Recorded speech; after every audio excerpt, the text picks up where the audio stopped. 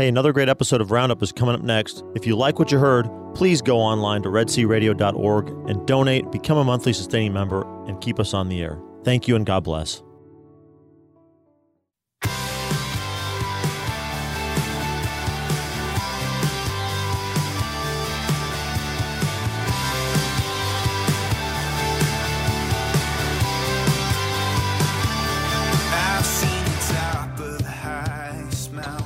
Good morning. It is Wednesday, August 4th, 2021, and you're listening to the Red Sea Roundup. Thank you for joining us. I'm your host, Deacon Mike Beauvais.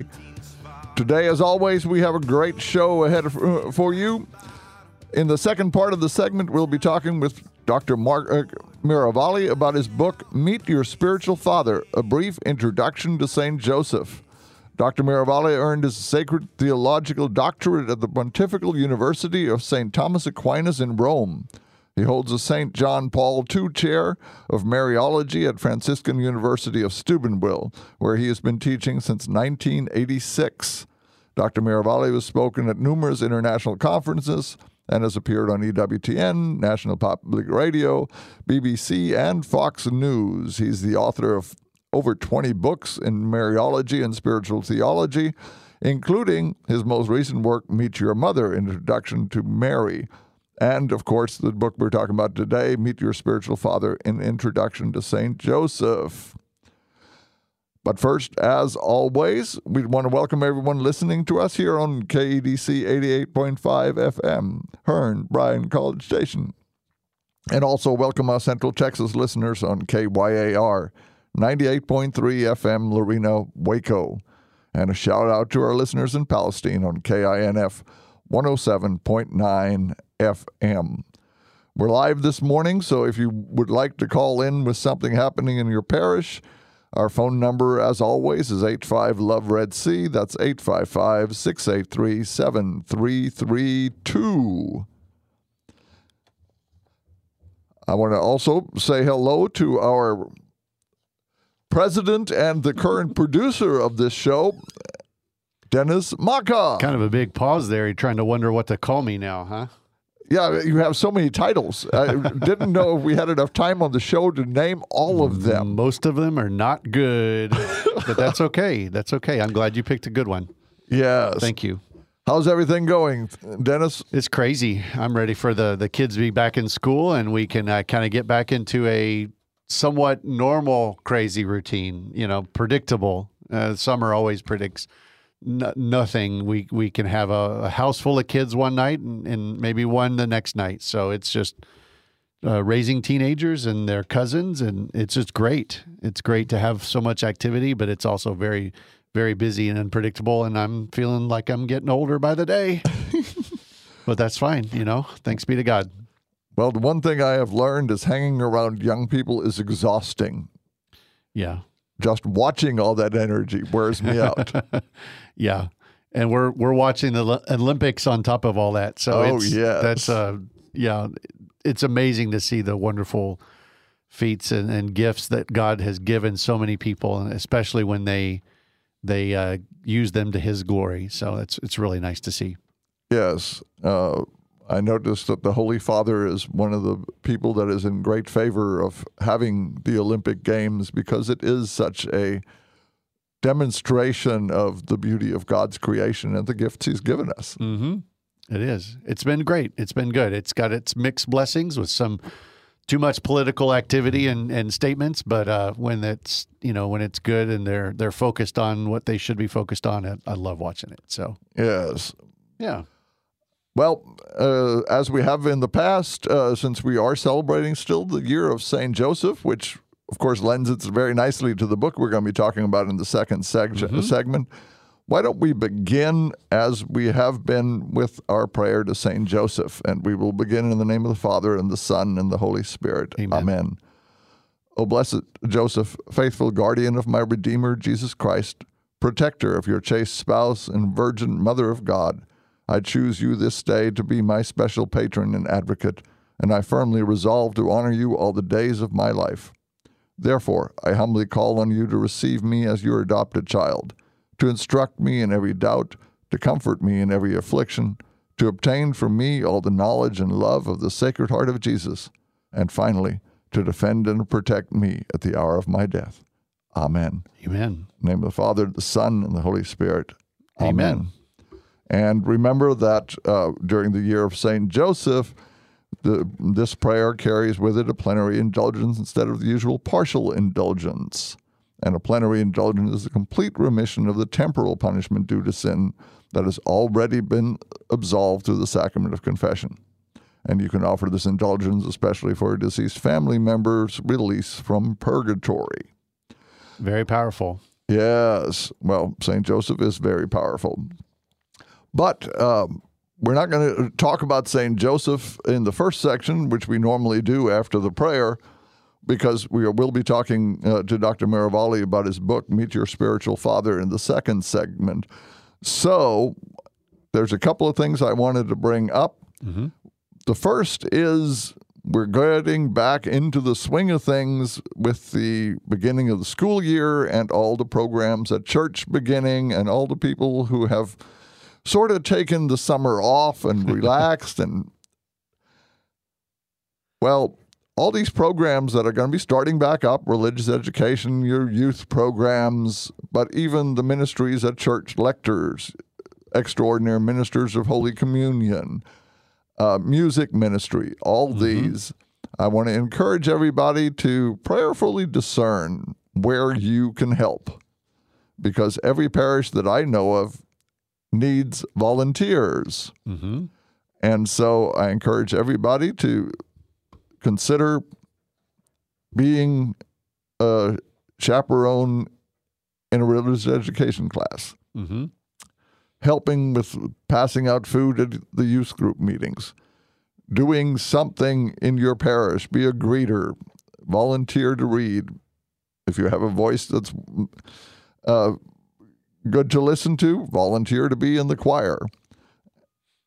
But do something, because I think that most of the time we take it for granted that all these things happen at our parish, that there's always somebody there to do this. Yeah, there's always that assumption that somebody else will take care of it. Exactly. Well, consider this a personal invitation to you to volunteer at Mass. I'd say even a personal directive, maybe. You know? Sometimes that's what it takes. I would not be so bold as to make it a directive, but certainly a strong encouragement. Some of the older ladies at my church are very directive, and they've snookered me into a thing or two that I wasn't planning on doing. Yes. So, yeah. Yeah. Now, something else that you can get involved in, or at least participate in, there is going to be a community-wide event coming up called Dwell. Dennis, you want to tell us a little bit about it? Well, they're labeling it a deanery celebration, and it's a liturgical conference here in the Bryan College Station area, but it's not by any means limited to those that are in our deanery of the Bryan College Station area. We'd love to have anyone travel in from south of here in the Navasota area, the Brenham area, anyone from the Waco and Central Texas area, East Texas. This is going to be a great event filled with all kinds of engaging speakers, multiple opportunities for Holy Mass, adoration, Eucharistic processions, liturgy of the hours, devotionals. It's all going to be kicked off at the beginning with opening Mass on Thursday, August the 12th at Christ the Good Shepherd Chapel in Bryan. And it's going to open up with the opening Mass, the votive Mass of Christ the High Priest. Then they're going to open up the courtyard outside for food truck dinners. And then they're going to start opening the doors for a Matt Maher concert at 7 p.m. The concert starts off at 7:30, goes till 9, but then it continues with Matt Maher for a holy hour with contemporary music by Matt Maher. And that's going to be amazing. We're going to have all 8 of our family members are going to be there for that. Upstairs in the balcony. And there's really not a bad seat in that house. No, honestly. There's not. It is well designed for this sort of thing. Yeah, it's a great, formerly a Baptist church. As Steve Ray said when he spoke there at the beginning of our Catholic radio adventure, he said, this is a I've heard of people that have converted, but this is one of the first times I've been into a church that's actually converted. So it's got a great stadium style seating, and it's perfect for an event like this.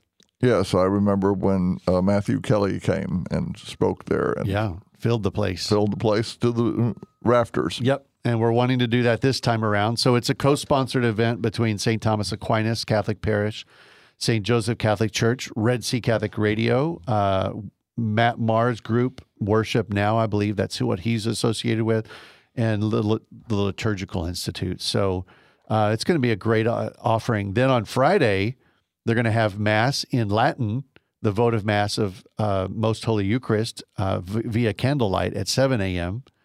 All this will be available on the St. Thomas Aquinas website, stabcs.org. And then they also have Rosary in Spanish. They'll have confessions, Rosary in English. Then they're going to have another Mass, and these will be different priests that have come in, the votive Mass of the Most Precious Blood. Then they're going to have a Divine Mercy Chaplet in Spanish, continued confessions. They're going to have talks by Father Luis Gallo, Catherine Whitaker. She's very dynamic. She's coming in from the Austin area. The next day, they're going to have more rosaries. The votive Mass of the Most Holy Eucharist starts at 9:15. Michael Rea, who is a liturgical coordinator with our diocese, he's going to give a talk. Dr. Stacy Trezenkos from the East Texas area. Y'all from Palestine, come on and hear her. She's going to give a talk on the Eucharist. And then we're going to have a talk by Michael Gormley and then Annie Hickman. So then they're going to have a closing Mass, sung evening prayer before that, but closing Mass on Saturday, a vigil of the Solemnity of the Assumption. So it's going to be a big liturgical conference that we would love you to come and go to any part of it. The concert is ticketed, and it is for a cost because Matt Maher doesn't come for free anymore. Not that he ever did, but he used to come for a lot less, let me tell you. The tickets are very reasonable, though. We were able to get our whole family of 8 in for $100, which is nothing for a concert. For that up and close and personal, and there still are tickets. But the rest of the events are not ticketed, and they are free. Come and go. So look it up, stabcs.org, for the Dwell Deanery Celebration and Liturgical Conference. And I want to mention that Michael Rea, I interviewed him on church architecture here on the Red Sea Roundup, and that was a fantastic conversation. He's been our guest multiple times in multiple venues. All right. One other thing I wanted to talk about, and this is sort of a segue from Dwell, and this is the notion of gratitude and thanksgiving in our faith. And there's something that happens at almost every Mass before we start the Eucharistic prayer, and we pray that it is truly right and just to always give thanks and praise. Our duty and our salvation to always give you thanks and praise. And I wonder how many people notice that it says our duty and our salvation to give thanks. And there is a reason why the term Eucharist is used for Holy Communion. Eucharist means thanksgiving. It is in our presence, in our receiving this, that we should have one thought in our mind and one thought only, and that is thanksgiving. But I was listening to Father Simon this past week, and one of the comments he made was interesting because he was talking about the Ten Commandments. And he said that, have you ever wondered why coveting is in the Ten Commandments? Now, all of us can think that you shalt not kill, you shalt not steal. But coveting, why is it in the top 10? Because coveting, by its nature, means that I am unsatisfied, that I am not happy with what I have and I'm looking somewhere else. Coveting is the opposite of gratitude. And so I think we should really consider, are we truly grateful with what we have? And if not, why not? All right, we're going to take a break in a few seconds, and on the other side, we're going to be talking to Dr. Mark Miravalle about his book, Meet Your Spiritual Father, A Brief Introduction to St. Joseph. All this I can, 'cause I am.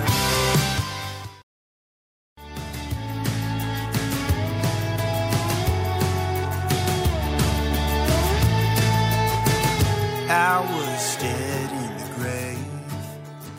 And we are back, and as promised, in a second, we're going to be talking with Dr. Mark Miravalle about his book, Meet Your Spiritual Father, A Brief Introduction to St. Joseph.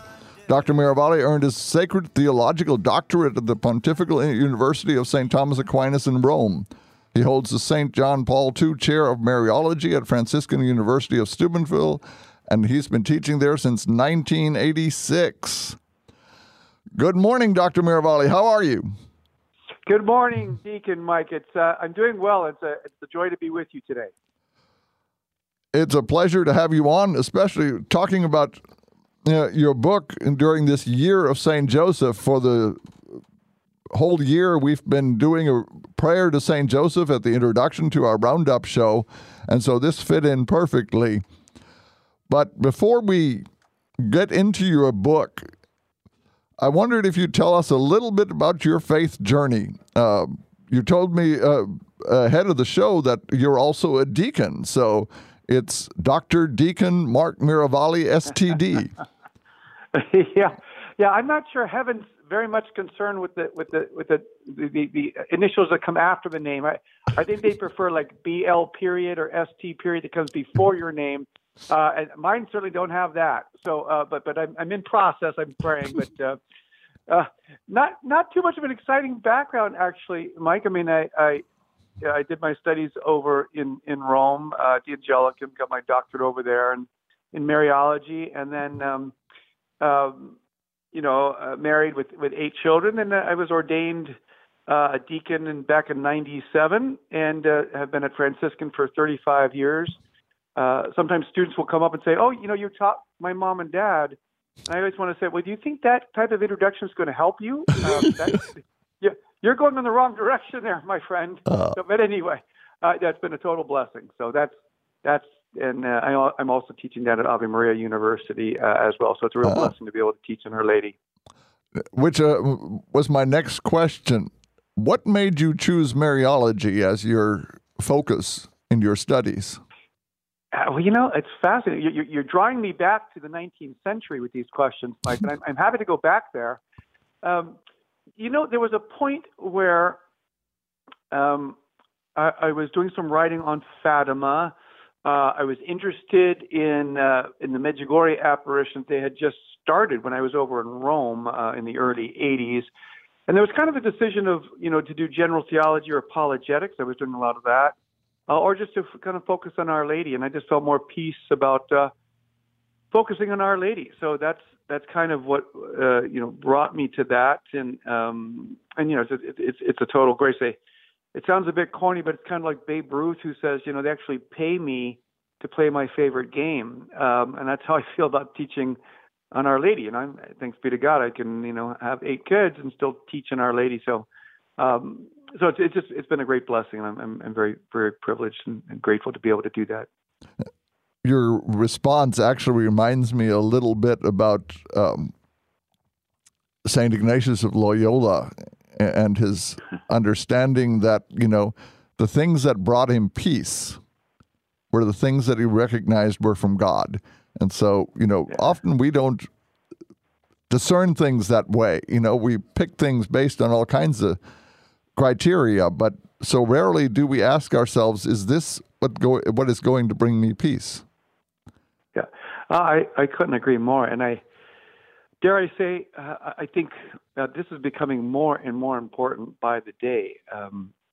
It just seems like there's so much peacelessness in our surroundings, and even in places perhaps in the past we thought would be, real pillars of security and peace, including family life and whatnot, and even, of course, with proper distinction, some of the challenges happening in the church now. And But, we remain faithful to our Holy Father, and we keep our prayer going, and that's where we get our peace. It's not going to be reading the headlines or making sure we've done our third hour of research on blogs. That doesn't necessarily bring peace at all. But so I'm glad that you bring that up, Mike, because I think it really is the indicator of our Lord guiding us.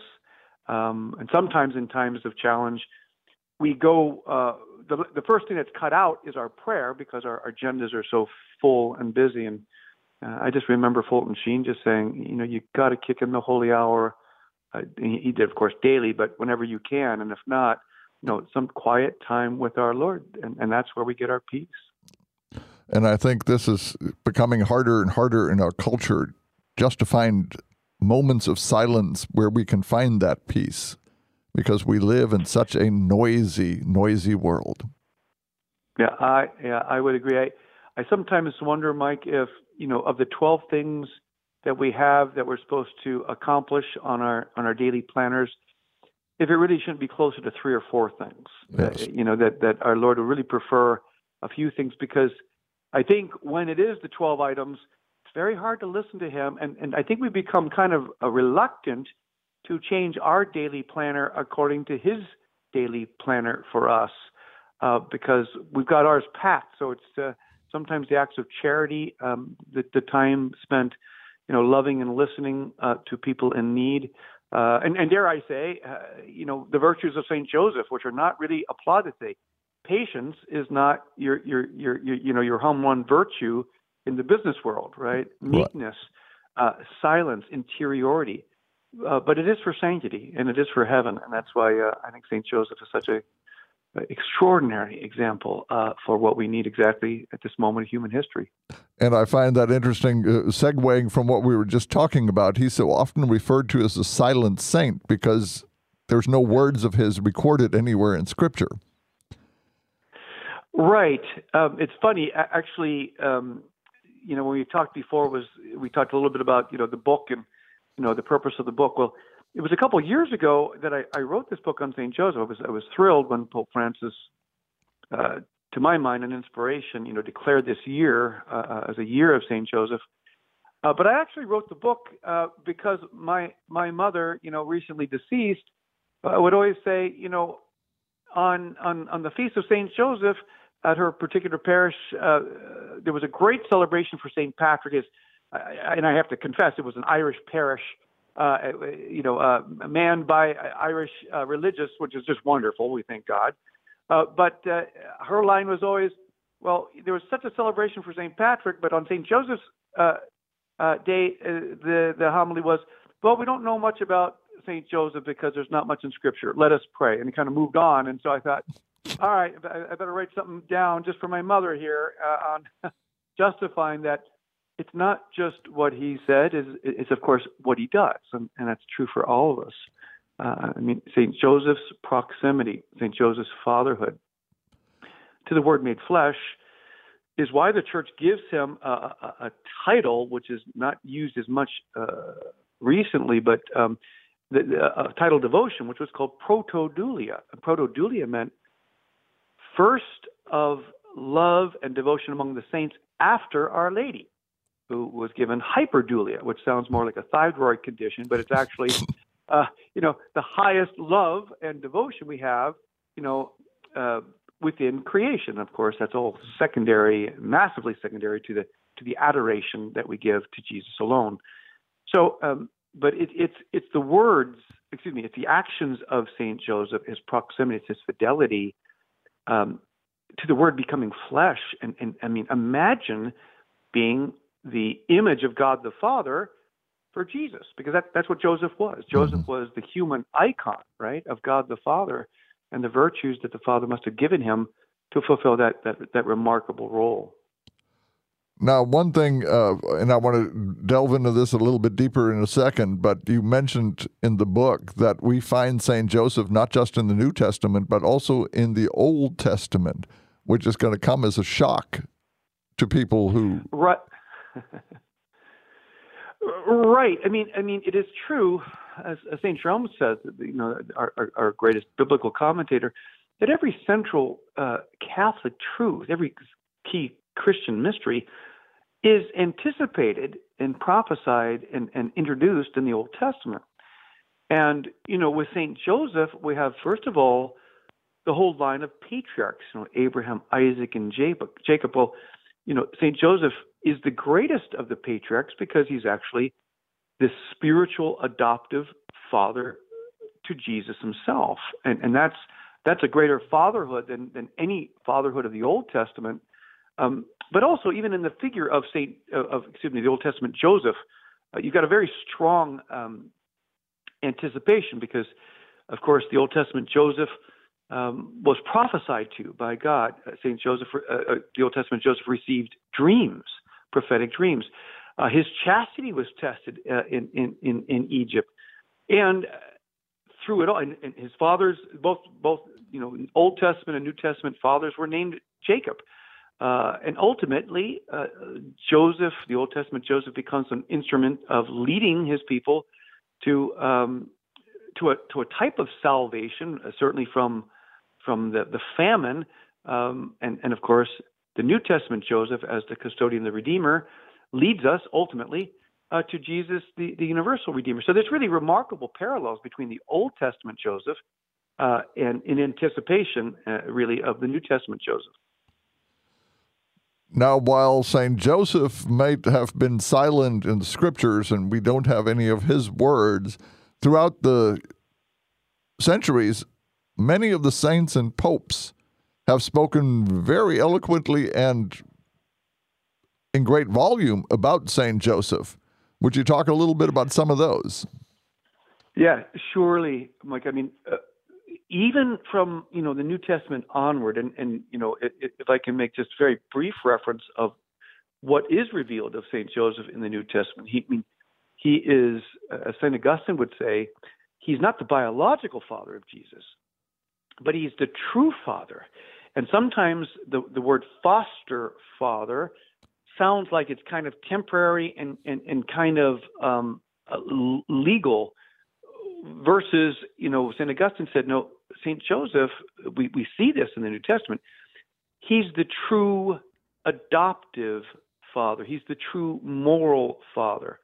And certainly, for our listeners who have experienced adoption, they know about adoption. And I mean, a father who adopts a child and loves and sacrifices and forms, I mean, in many ways is more the true father than simply a biological father, which can be in an instant versus a whole life of sacrifice. So Augustine was very strong on saying, no, we should call St. Joseph the father of Jesus, the adoptive father, the spiritual father. Obviously, he's not the biological father, but he does all that caring. And we see in the New Testament, Joseph is the one who's in charge of safeguarding the infant Jesus from the wrath of Herod. And they have to go live in a distant land of Egypt, and Joseph has to provide for them there. And even through the infancy narratives of Scripture of the New Testament, God always contacts Joseph. And Joseph, I think we can say, Mike, clearly, as fathers, in light of the Holy Family, Joseph came in third out of three in terms of holiness. But that's not bad when number one is Jesus, who's God himself, and number two is the Immaculate Conception. But still, God directed the Holy Family through Joseph. Why? Because it was his vocation. He's still the head of the Holy Family. He still has that authority and service. So I think, as you rightly say, there's not a word that Joseph utters, but the actions of Joseph are very strong. And we'll see the fathers and the doctors of the church and the popes really pick up on that in a strong way. And going to the end of that list, you've got the 19th and 20th century popes, even leading into the 21st century, really talking about St. Joseph, starting with Pius IX, the patron of the universal church. Well, that means that more than any other individual saint after Our Lady, St. Joseph is the saint for all the members of the church. It's really an extraordinary title. And all the way up through Pope Francis, who has an image of St. Joseph on his papal motto, and was very quick to enter St. Joseph into the other three Eucharistic prayers. So you've got a line of two centuries of popes really pointing the attention of the faithful to the power and the love and the example of St. Joseph. And I think it's such a powerful statement about the importance of recognizing St. Joseph as the patron of the universal church. Because if we accept St. Joseph as the guardian of the body of Jesus as a child, then he's also the guardian of the body of Christ in the church. Yeah, absolutely true. And just a critical point. I mean, and we can kind of take what St. Augustine says about the mystical body and apply it here. What Joseph was to Jesus, Joseph is to you and to me and to every one of our listeners. He is a spiritual father who wants to intercede for our sanctity and our protection. So everything St. Joseph did for Jesus while Jesus was on earth, St. Joseph wants to do for each one of us. But as always, we have to let him. And what's that door? That's called freedom. That's called accepting St. Joseph as a true spiritual father, going to him in needs of anything from, family crisis to unemployment. He's the terror of the demons, but he's also the one who can help sell your house if you have to move quickly. And that's kind of the holistic dimension of St. Joseph's intercession for us. And why, again, I think it was a real inspiration that our Holy Father called us to focus on St. Joseph during this year. When we can use him in all those ways, I think we could all, happily admit. Yes, and a reminder to our listeners, we're talking to Dr. Mark Miravalle about his book, Meet Your Spiritual Father, A Brief Introduction to St. Joseph. Now, one of the things that you mentioned in your book is when we talk about St. Joseph in the New Testament, there's a distinct difference between St. Joseph being just a man and St. Joseph being a just man. Yeah, it's a very, I think, an important point. Just, even in both in the Greek and the Hebrew, doesn't just mean giving someone their due. Just means righteous. Our closest word would be holy. And it's an interesting context, Deacon Mike, of where that comes up, because it comes up at a moment of crisis, a moment of trial. It is when, according to tradition, that St. Joseph realizes that Mary is with child. He obviously knows it's not his child because they have had no relations and would not have any relations. And so he also realizes that that Our Lady is of untold virtue and purity. And so that time of ordeal, and that's classically how a lot of the fathers and the doctors of the church will talk about, the ordeal of St. Joseph is, what am I to do? Well, St. Joseph turns to the law. And according to the law, you have two options of what you do with a woman who is, in part one of marriage. And allow me just one quick distinction here, Mike, that betrothal was marriage part one in Jewish law. So it's not like our engagement. Our engagement, if we break engagements, well, there's tears and you send back the presents. If you break part one of betrothal, you have to get a divorce for that, even today in Orthodox Judaism. So Mary and Joseph were married, but they were married part one, that is the betrothal, but it was before Joseph brought Mary into his home. So it's in that context, after Mary returns from Elizabeth, that Joseph sees that she's with child. And so the law allows two possibilities. One is that she could be stoned to death for infidelity. Two is that they could separate quietly. And if you chose two, some of the, quote, guilt would be applied to the husband. And so St. Joseph is called just because he willingly will take some of the, quote, guilt for this child rather than even conceive the idea of having Mary stoned to death for impurity. And so that's the context of Joseph being called just. And then and thank God, all of a sudden, the angel comes and explains, Joseph, take Mary as your wife because indeed the child is of the Holy Spirit. So, and the reason I bring it up with some detail, Mike, is, we ourselves are in situations like that plenty of times where we're in challenging prudential choices, and if we default always to the law, we default always to God's will, always to the best, then our Lord will bless us and bring us through those things. So I don't think it's accidental that St. Joseph is called just precisely during his greatest ordeal, and that is, not knowing where the child comes from. And I think it's a great lesson for all of us. I've always been struck by the definition of just and righteousness, the notion that we're in justification, we are put back into right alignment with God. And so when St. Joseph is referred to as just, it tells us that his perspective was always in right relationship with God. And so the choices he was making were always going to be geared towards that relationship. Yeah, that's right. And again, it's a whole life. I mean, so and again, this is not unique to fathers, of course, but, we worry, we get anxious, we feel the weight, the burden of our families on us. I understand you just had a recent move, so I'm sure this rings true in certain ways in terms of just protecting and providing. That's what dads are supposed to do. Well, what about if you're doing it for the Redeemer of the universe? That's what you call pressure. Yeah. The idea that you are to protect the Redeemer upon everyone's redemption depends. And so you actually have the state authority after your child, which is called Herod. I mean, these are real life situations that St. Joseph had to deal with. So he's not an ivory tower saint in the sense that he's so theoretical. No, St. Joseph did all the practical things, supporting a family as a refugee in a foreign land, having to deal with local authorities who unjustly sought the death of his moral son. And even the idea, as much of tradition would hold, that St. Joseph knew that Jesus would have to die for humanity, but he would not be there.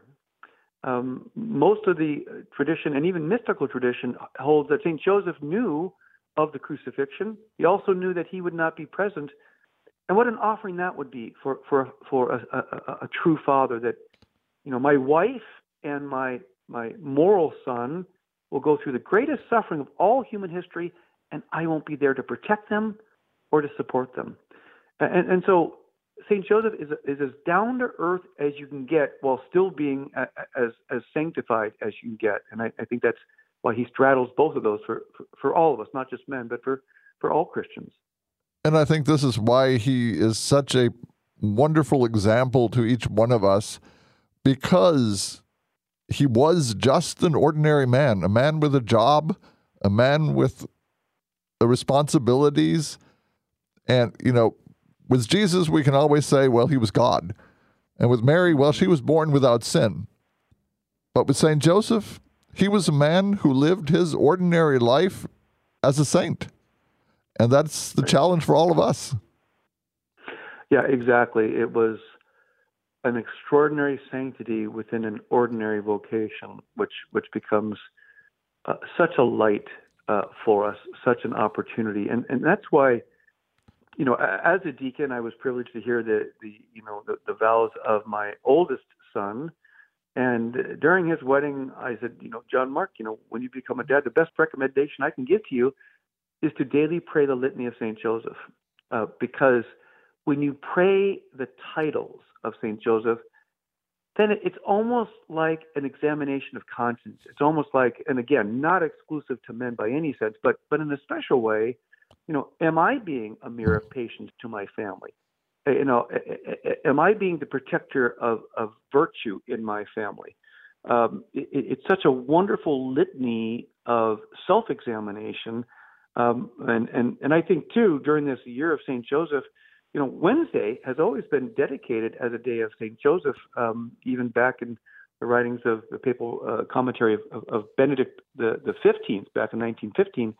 He talks about every Wednesday should be dedicated to St. Joseph. Well, wouldn't it be a wonderful thing if every Wednesday, just even for the rest of this year of St. Joseph, we could pray the litany of St. Joseph, which takes all of 3 or 4 minutes. But is it powerful in terms of reminding us of the virtues we should have. The kids, we do it as a family, and the kids always love Terror of the Demons, and that's exciting, for that he's the Terror of the Demons. I find being the mirror of patience to be the most challenging, but I think he speaks to all of us in terms of virtues of holiness that we're all called to emulate. Again, we're talking to Dr. Mark Miravalle about his book, Meet Your Spiritual Father, A Brief Introduction to St. Joseph. Now, one of the things that I found interesting in your book is you talk about the age of St. Joseph, and there's, over the years, been some confusion as to how old St. Joseph would have been. Yeah, well, and I'm glad you bring us back to that, because when we go back to really the second century, the second and third centuries, you have a lot of apocryphal writings on Joseph. And by apocryphal writings, I mean Christian writings that certainly have not been canonized to be part of the New Testament. So they tend to be very mixed. There are certain elements that are true there, but there's also, particularly in some, great exaggeration. So, for example, on the issue of St. Joseph's age, you have St. Joseph anywhere from 80 to 120, even to 160 years old in the apocryphal writings. Now, the obvious question, why? Why such extremism about the age of Joseph? Well, the intention is to try to protect Mary's virginity. And it's being done so by an exercise of trying to say, well, St. Joseph was so ancient of age, that was never a possibility. But that's never been embraced by the church, because what you're really doing there, Deacon Mike, is you're substituting, age for virtue. St. Joseph was the virtuous man. St. Joseph was a virgin, as was Our Lady. It wasn't due to age; it was due to a fortitude of heart, a courage, a custody, a chastity that allowed St. Joseph to respect Our Lady. Not because he was ancient. And again, you have a similar case when they talk about, the brothers of Jesus.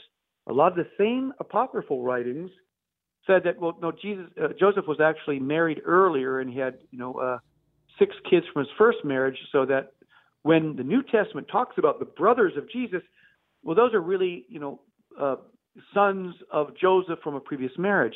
Once again, the church has never accepted that, because again, in this case, you're trying to explain, Mary's virginity protected by saying that these must be, sons of Joseph from previous marriage. No, I mean, the Greek is adelphos. It's brothers, cousins, near relatives. The Hebrew is ach. It's the same thing. There's no sense where it's limited to biological brothers. So I think what we have to do is always acknowledge St. Joseph's virtue, his charity, his virginity, and that it was through that kind of virtue that St. Joseph was the husband and the moral father to Jesus, not due to secondary cases of previous marriages or great antiquity of age. And I think this brings us to my next question. And you were talking about, St. Joseph's presence in the events in Jesus' life that we have in Scripture. And in each one of those, St. Joseph would have been made greatly aware of who Jesus was and be aware of the role Mary plays in the game of salvation. And so, when we look at that, St. Joseph could not have had any doubt as to the specialness of the Blessed Mother. Right, and both regarding Jesus, and remember the angel says that, the child is of the Holy Spirit, and regarding Our Lady. Yeah, it's extraordinary. I mean, and again, it emulates for us too. We might have certain plans for our life that we think would be pleasing to God and also pleasing for us. God may have a different plan. I mean, clearly, St. Joseph, as a young boy or even as a teenager, didn't say, well, since I will be, the spiritual father, the moral virginal father of the Word made flesh, I better get this down or get that down, and plus I will be married to the Immaculate Conception, and that's not tenable. that Joseph would know those things, but it was God's will for him. And so God gave him the gifts to fulfill this. I mean, imagine the holy reverence and the marital love that Joseph would have for Mary. And it's both and. It's not an either or. You can have a profound reverence and still be spousal. Sometimes in our own age, there's so much given, so much focus given to the sexual gift. And of course, the sexual gift is a great and a powerful gift, but it's not the only gift. And it's not the only way you give the gift of the heart. Well, that's what Joseph and Mary gave to each other. They were truly married, and they gave each other their hearts. And they mutually agreed that the gift of the body would not be a gift that they would open. So the extraordinary respect and love that St. Joseph would have for Mary, and vice versa, that Our Lady would have for St. Joseph, this humble protector, this patient guardian, tending to all the needs of the Holy Family. It's just, again, it's a beautiful exemplar for Christian marriage and for fatherhood at a time when both seem to be under particular attack. So we need these icons. We need these ideals which both our Blessed Mother and St. Joseph give us for marriage and for saintly men and saintly women. We've already touched on this a little bit, but one thing I wanted to mention, I've always had a special devotion to St. Joseph, in part because I'm adopted. My biological father passed away. My mother remarried when I was 7, and my dad's middle name is Joseph. And so the notion has always been, I've never considered my dad anything other than my father. And so this notion, that St. Joseph was the father of Jesus makes perfect sense to me.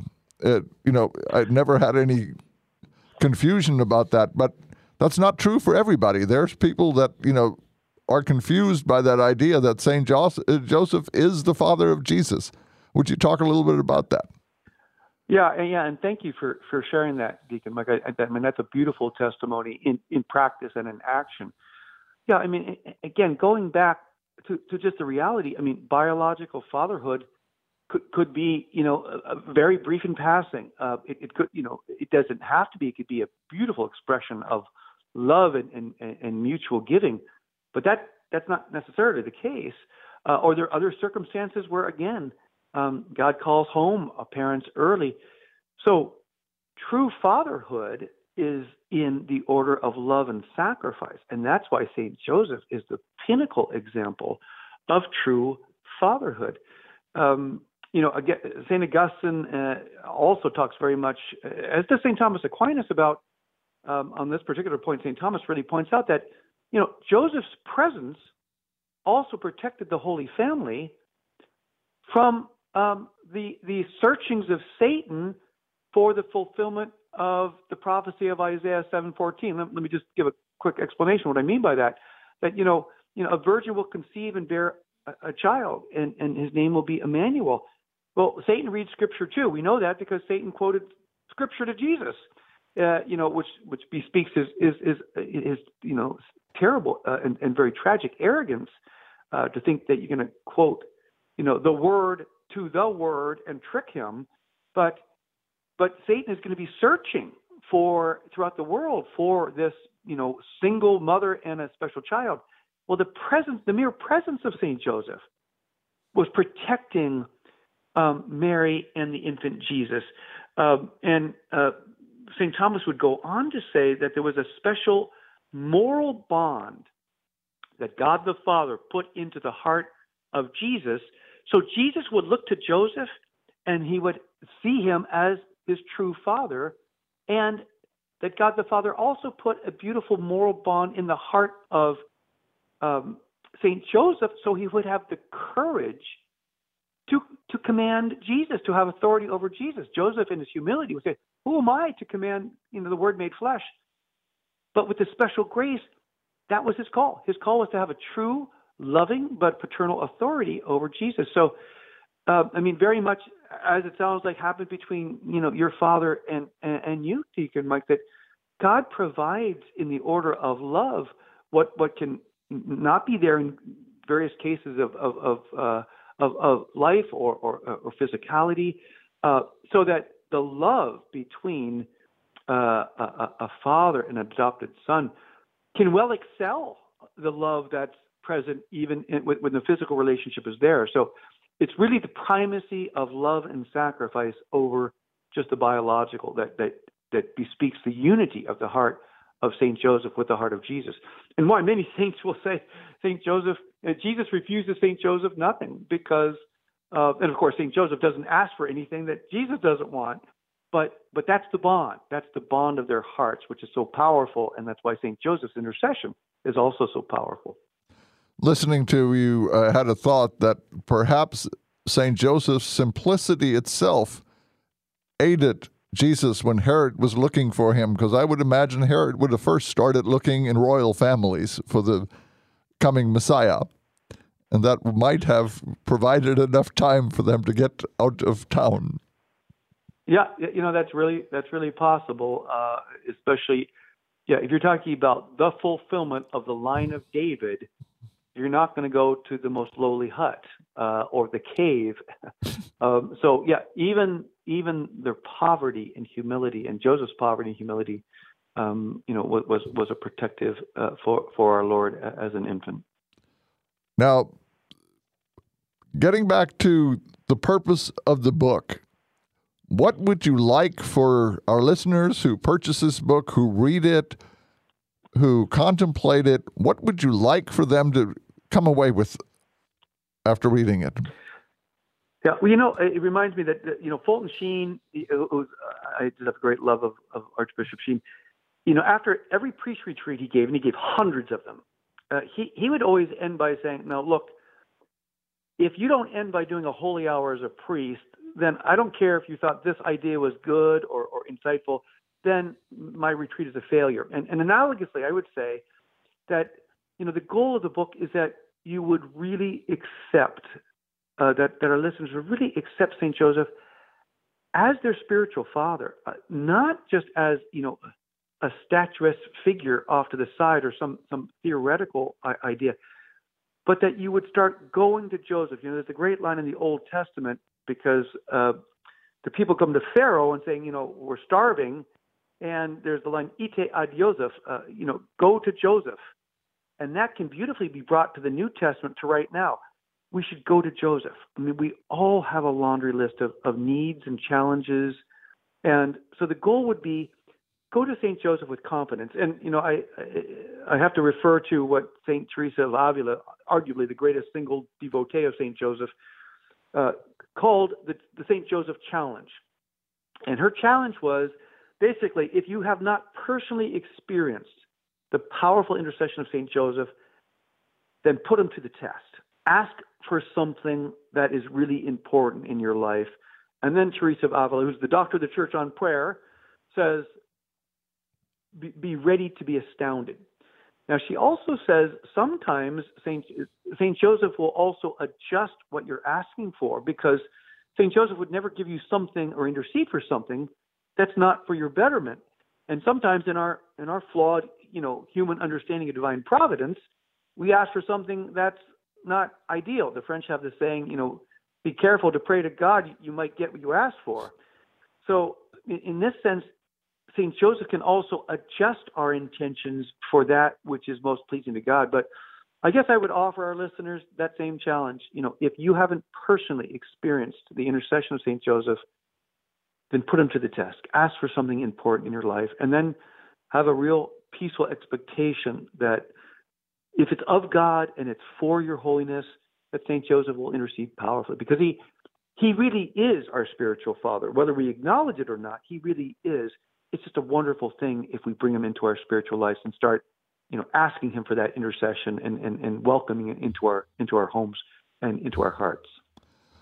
Now, where's the best place to purchase this book? I notice it's Augustine Institute Press, so where can our listeners get a copy? Well, they can either go to motherofallpeoples.com. It's on the homepage there, and there's a little discount running for this year of St. Joseph, so motherofallpeoples.com, or they can go to the Augustine Institute as well, whichever is easier. But again, it's just that we acknowledge and hopefully receive, the graces from the spiritual Father who's so powerful and so loving to each one of us, and especially, during the grace of this year. Yes.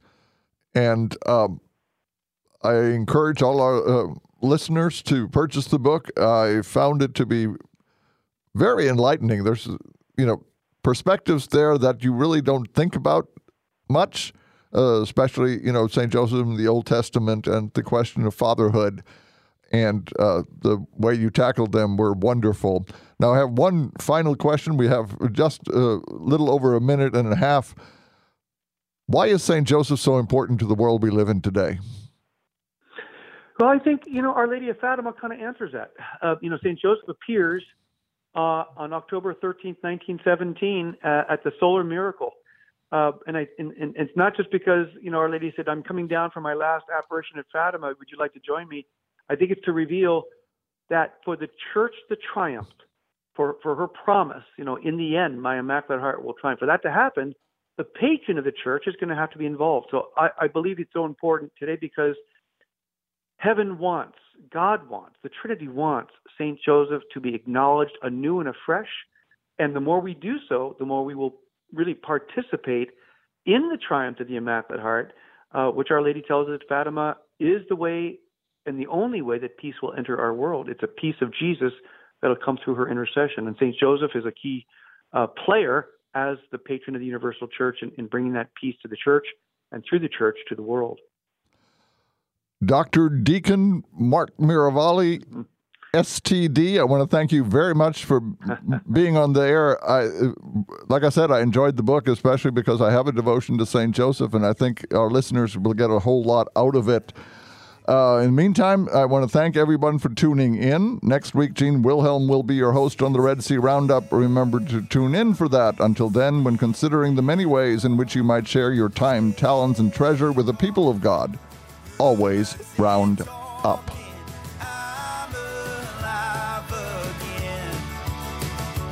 No more outside looking in since you woke me